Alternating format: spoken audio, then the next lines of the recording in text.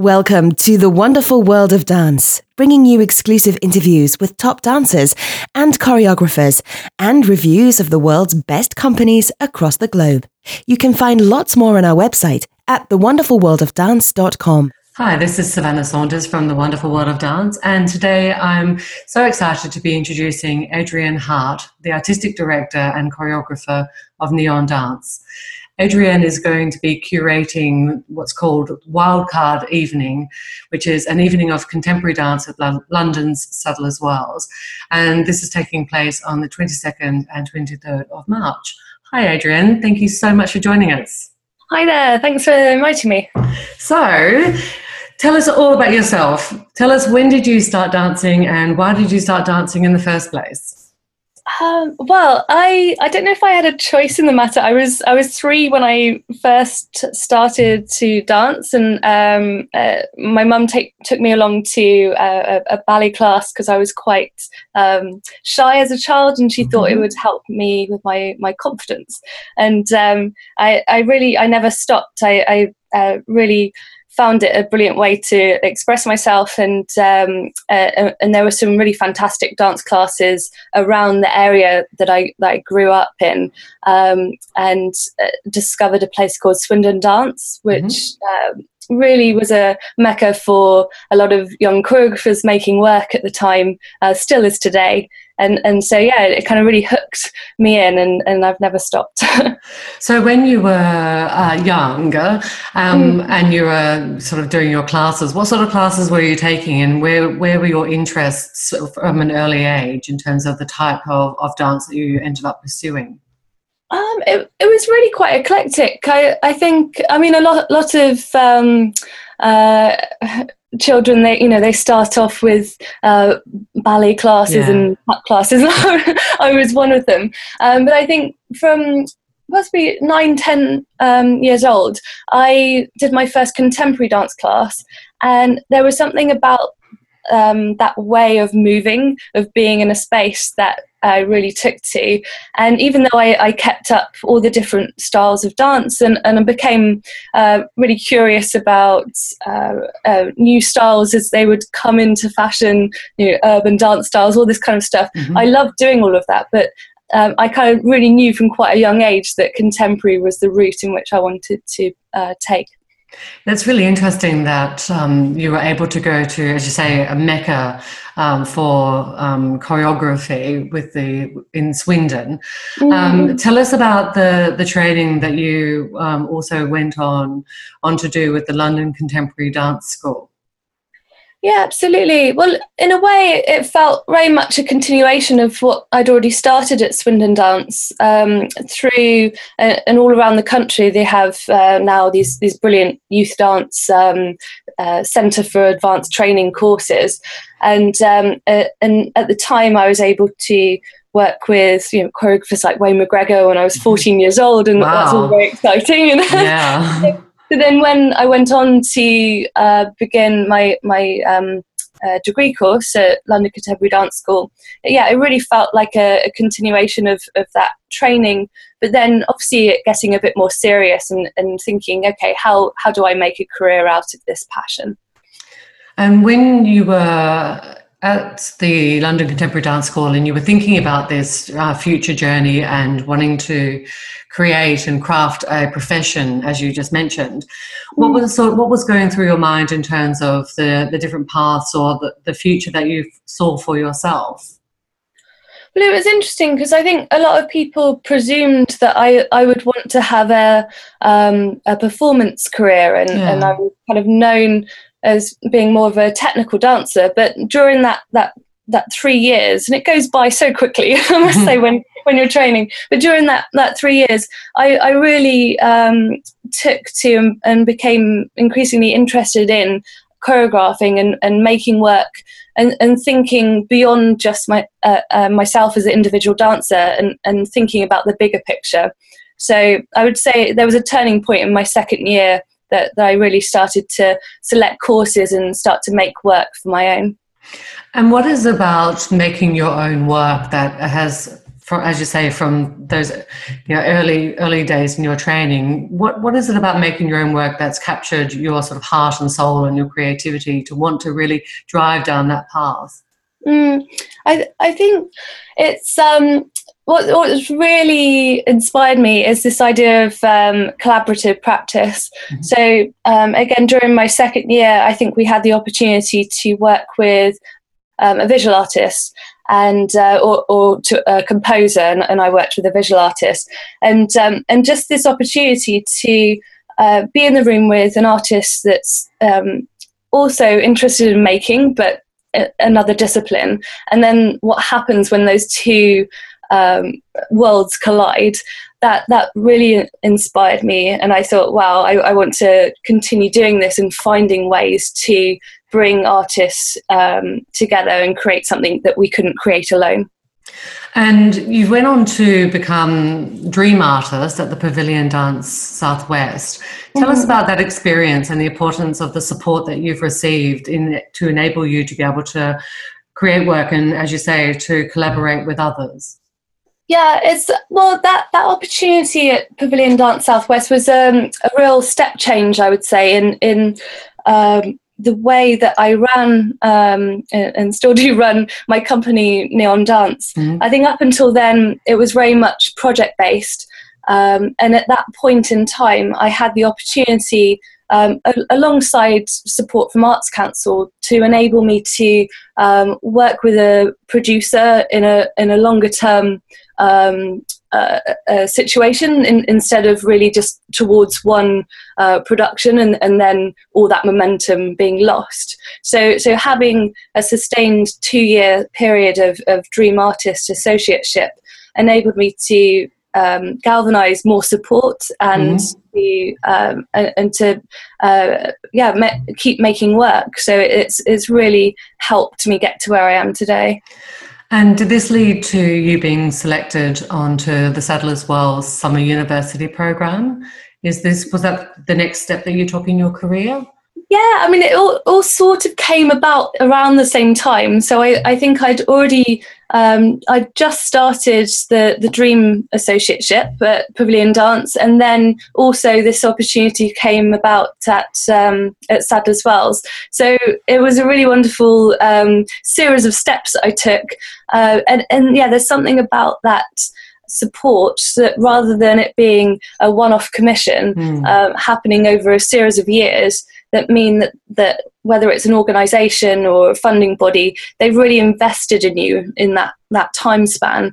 And it's about the confidence, but it's also about having that support in place to help you grow as an artist. And when did you when did you actually form Neon Dance?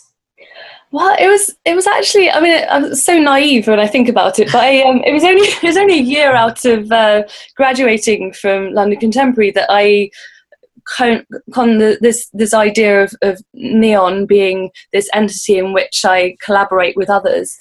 So this is all the way back in end of 2003. But yeah, it's only been, I'd say since 2010 that I really started to get serious about focusing my attention on it as a company, and it being a full-time endeavour. But that's still, we're talking going on to 8 years running, as you say, as a full-time endeavour. That is a significant achievement, particularly in an environment where funding is difficult, and you're a female choreographer as well. And we've had discussions on this show about the challenges that all photographers face, but also female choreographers. I'm interested to learn about the name of your company, because it's not called, for example, Adrienne Hart Dance Company. It's Neon Dance. Where does this come from? I've always had an interest in branding. It's completely unrelated to dance in a way, but in a way it's not. I guess I wanted a vehicle for collaboration. Of course, Neon Dance and me as a choreographer, we are in a way one and the same. But I wanted to let go of the ego and have this idea of different artists coming together and producing something they couldn't have created alone. And I guess by having a name that's separate from me as an individual choreographer enabled me to perhaps take a journey and for not every work to be the same, perhaps the choreographic language to change depending on who I'm inviting into the room with me.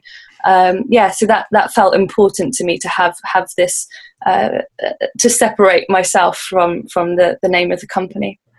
And you mentioned there your choreographic language. How would you describe your choreographic language, or how do others describe it? So difficult to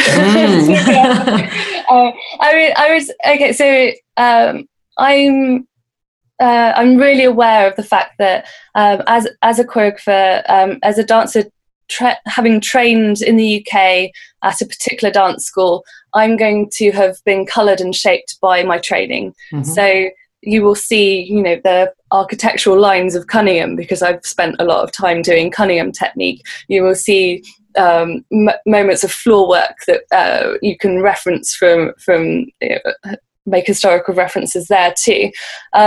But the language, I'd say it's highly technical, but there's a layering that goes on that's to do with an emotional intelligence in the performers that I work with, and the other element is the collaborative element. So right now I'm working with an amazing fashion artist who makes these artifacts that are wearable, and that colours and shapes the language that's produced, if that makes sense. Yeah, absolutely. Love fashion, love dance. I love anything that brings those two things together, and to be able to see how your choreography would respond to this fashion-based artifact. To me, it seems quite structural in my mind. It'd be really interesting to see that. I'm interested to hear about some of the work also that you have presented in a variety of spaces, Glastonbury all the way to the Royal Opera House. How have these venues as well also influenced the works that you have created? Well, when you have the opportunity to rehearse at the Royal Opera House, it's obviously that's gonna that particular a studio setting. It's going to have an influence. Absolutely, I believe that architecture can have a profound influence on the body. Then you take a work, sometimes often the same work, to a very different context, like as you mentioned Glastonbury, and you have to adapt. It's a very different audience. But I love that. I love creating work that has that kind of adaptability and the ability to scale up or down, and to talk to audiences in a way on their terms. But I think about the in the making process and enabling everything not to be too rigid, there to be a clear structure and everything's to be set, but also again giving agency to the performers and allowing them to make in the moment decisions. And you mentioned the sort of scalability and responding to the architecture or the setting. You've created work, or you've worked in places like Russia and Norway and Germany, Kosovo. These are very different locations, as you mentioned, to your training here in the UK. How were those experiences as a creator and as an artistic director presenting works over there? I love doing stuff like that, putting myself absolutely in the deep end, and again discovering what it is about me that makes me British or female choreographer, all these kind of tags, and then what's left that's kind of uniquely mine to take, and for example, working in Kosovo, that was a wonderful experience to work alongside a brilliant director, seeing how she works with her actors, and how I get over a language barrier. And that was exactly the same in Russia. I was working with 4 male ballet dancers who didn't speak English. And so I was working through a translator. But, you know, the body is an amazing thing and says so much. So we were able to work quite productively in the space. That sounds amazing. Did you record it visually? Did you video any of those moments or those sessions in the studio? That's a good point. It's such a long time ago now. I think there's definitely, I think there is some documentation hidden away. I'll have to check your socials, because that sounds really like a really interesting sort of experience to be able to, from the outside, look into and see how that works. That sounds really interesting.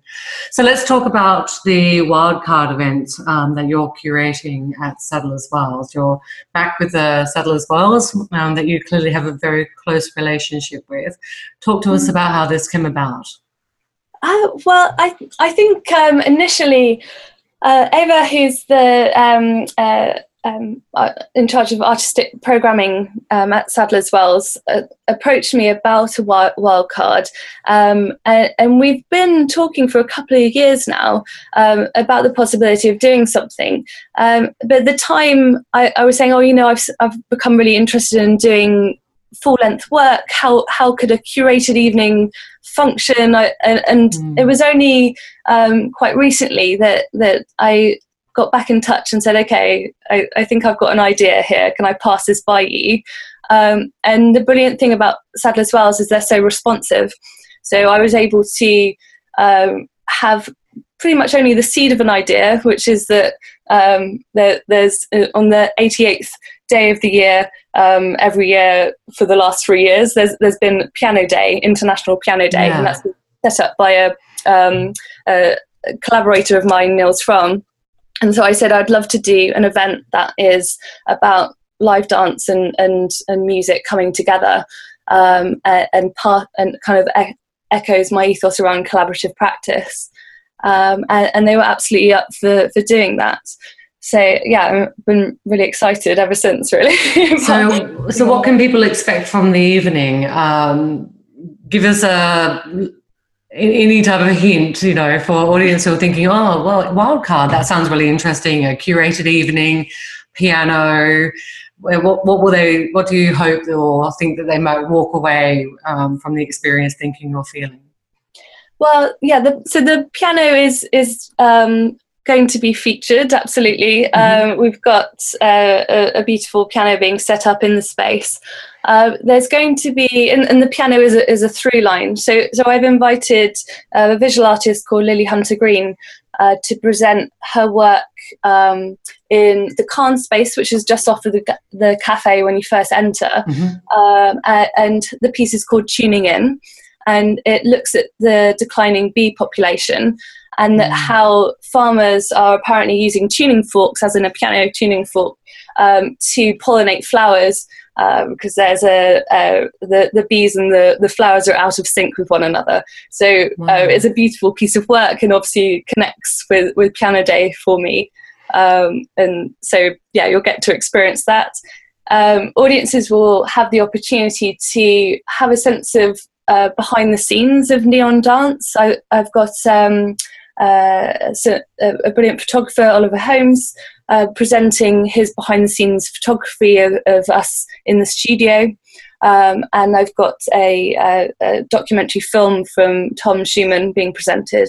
And this is all free for anyone that doesn't have a ticket. They can come in and just see this part of the night.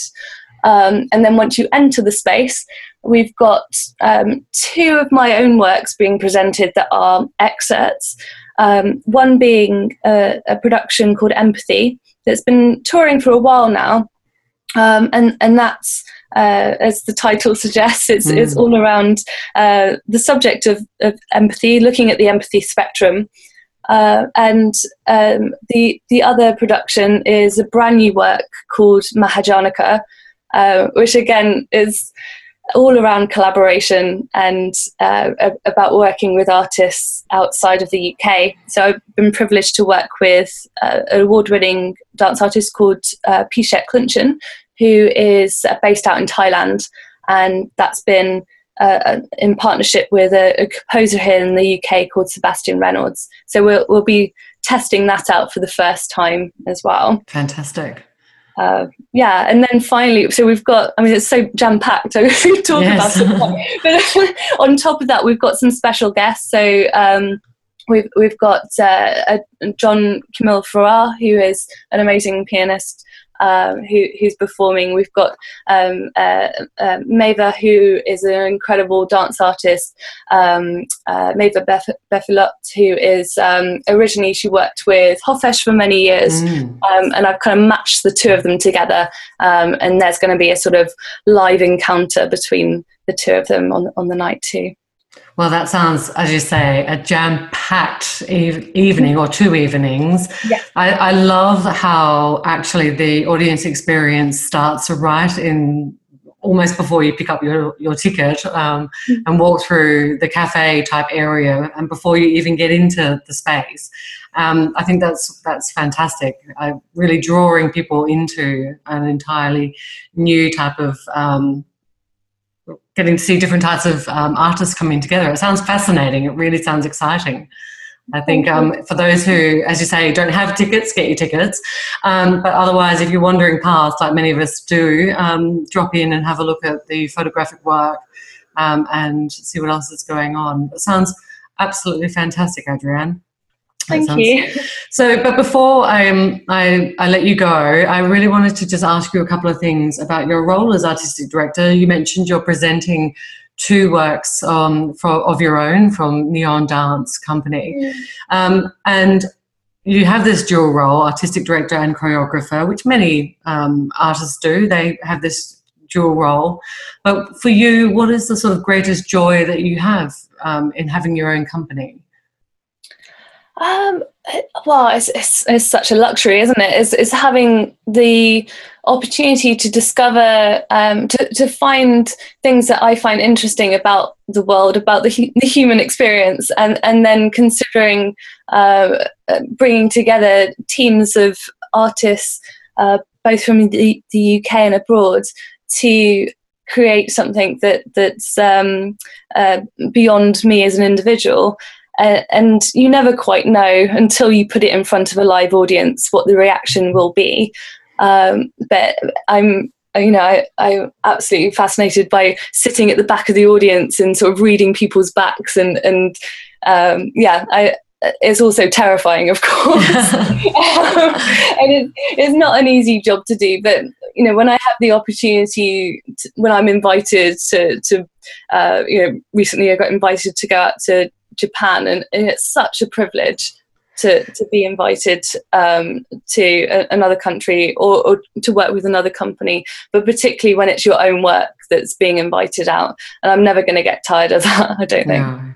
And you mentioned there some of the highlights, but also that it can be quite difficult. What are some of the challenges that, as an artistic director of your own company, that you face?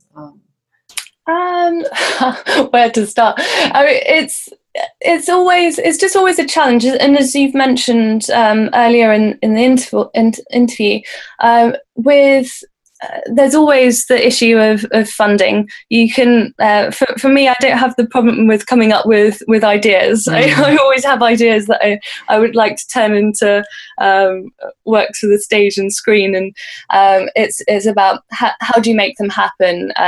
How do you turn them into works that can tour for a long time? And for me, I think it's been about finding the right team of people to help me do that, and kind of recognizing how much work you can do as an individual, and also recognizing the times where you just have to say, no, I can't write another application for you. See earlier submission. Yeah, absolutely. But we've been very fortunate with our support to date. And clearly some well-deserved support there. And just how many artists within your company do you have? It does vary from project to project. The last project we had 5 professional dance artists performing with us. With the project that I just mentioned, the Thai project Mahajanika, there's only 2 dance artists, but then 3 live musicians on stage. So it's a smaller configuration. And what is your vision for the future for your company? As we talked about earlier, you've been doing this full time now for the last 7 or 8 years. What does the next 7 or 8 years look like to you and your vision? Well, I mean, it's an interesting time at the minute because we're sort of plotting and planning. I've been working with someone called Sue Davies, who's brilliant at supporting me and my professional development. And our plan is to keep doing what we're doing. In the short term, I've got a premiere of my new work in September out in Japan. And then we hope to tour that. We've got a UK tour coming up in the autumn. And yeah, it's more of the same, I'd say. Yeah, brilliant. It's interesting because when I listen to you talk about your company and your work and your experience, I hear you mention the words professional development or development quite a bit, which is really interesting when you contrast it to, good 8 solid years under your belt, and you list off this sort of incredible roster of artists and collaborations that you are or have undertaken to date. It sort of sounds like actually maybe you're moving beyond the development stage, although we never stop developing. It's just interesting sort of where you are in your journey.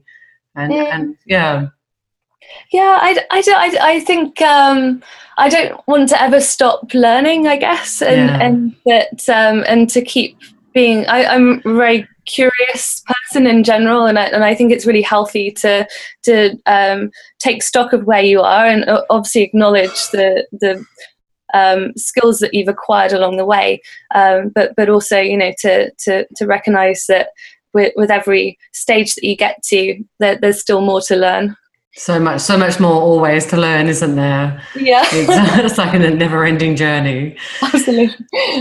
So before we wrap up, I just wanted to ask you, and talking about the things that we need to learn and the opportunities to discover and to be curious. What advice do you have for other aspiring choreographers and particularly other aspiring female choreographers who would listen to your story and think I wouldn't mind following in your footsteps? Gosh, it's so hard because I think every journey is so so individual. So it's very hard to give one piece of advice. I would say don't be afraid to ask for things. It sounds like really obvious stuff, but a lot of the time, some of the artists that I'm working with or have worked with in the past, or funding or support that I've received, it's because I've just asked for it. I haven't waited for someone to come knocking at my door. So yeah, kind of be bolshy sometimes and not be afraid to ask for what you're after. I think that's great advice, in fact. And for those who would love to have their own company, their own career, collaborations like yourself, asking what simple, wonderful advice. I just want to thank you very much. Well, I'm really excited for the Wildcard event for you. That sounds absolutely amazing. And for everyone, please go get your tickets and check out Wildcard on the 22nd and 23rd of March from Sadler's Wells website, sadlerswells.com. Thank you so much, Adrienne, for joining us. Don't forget to subscribe. We've got some incredible interviews coming up with principal ballerinas and renowned choreographers. We love dance and ballet, and we hope you'll love us. Join us on Facebook and Twitter.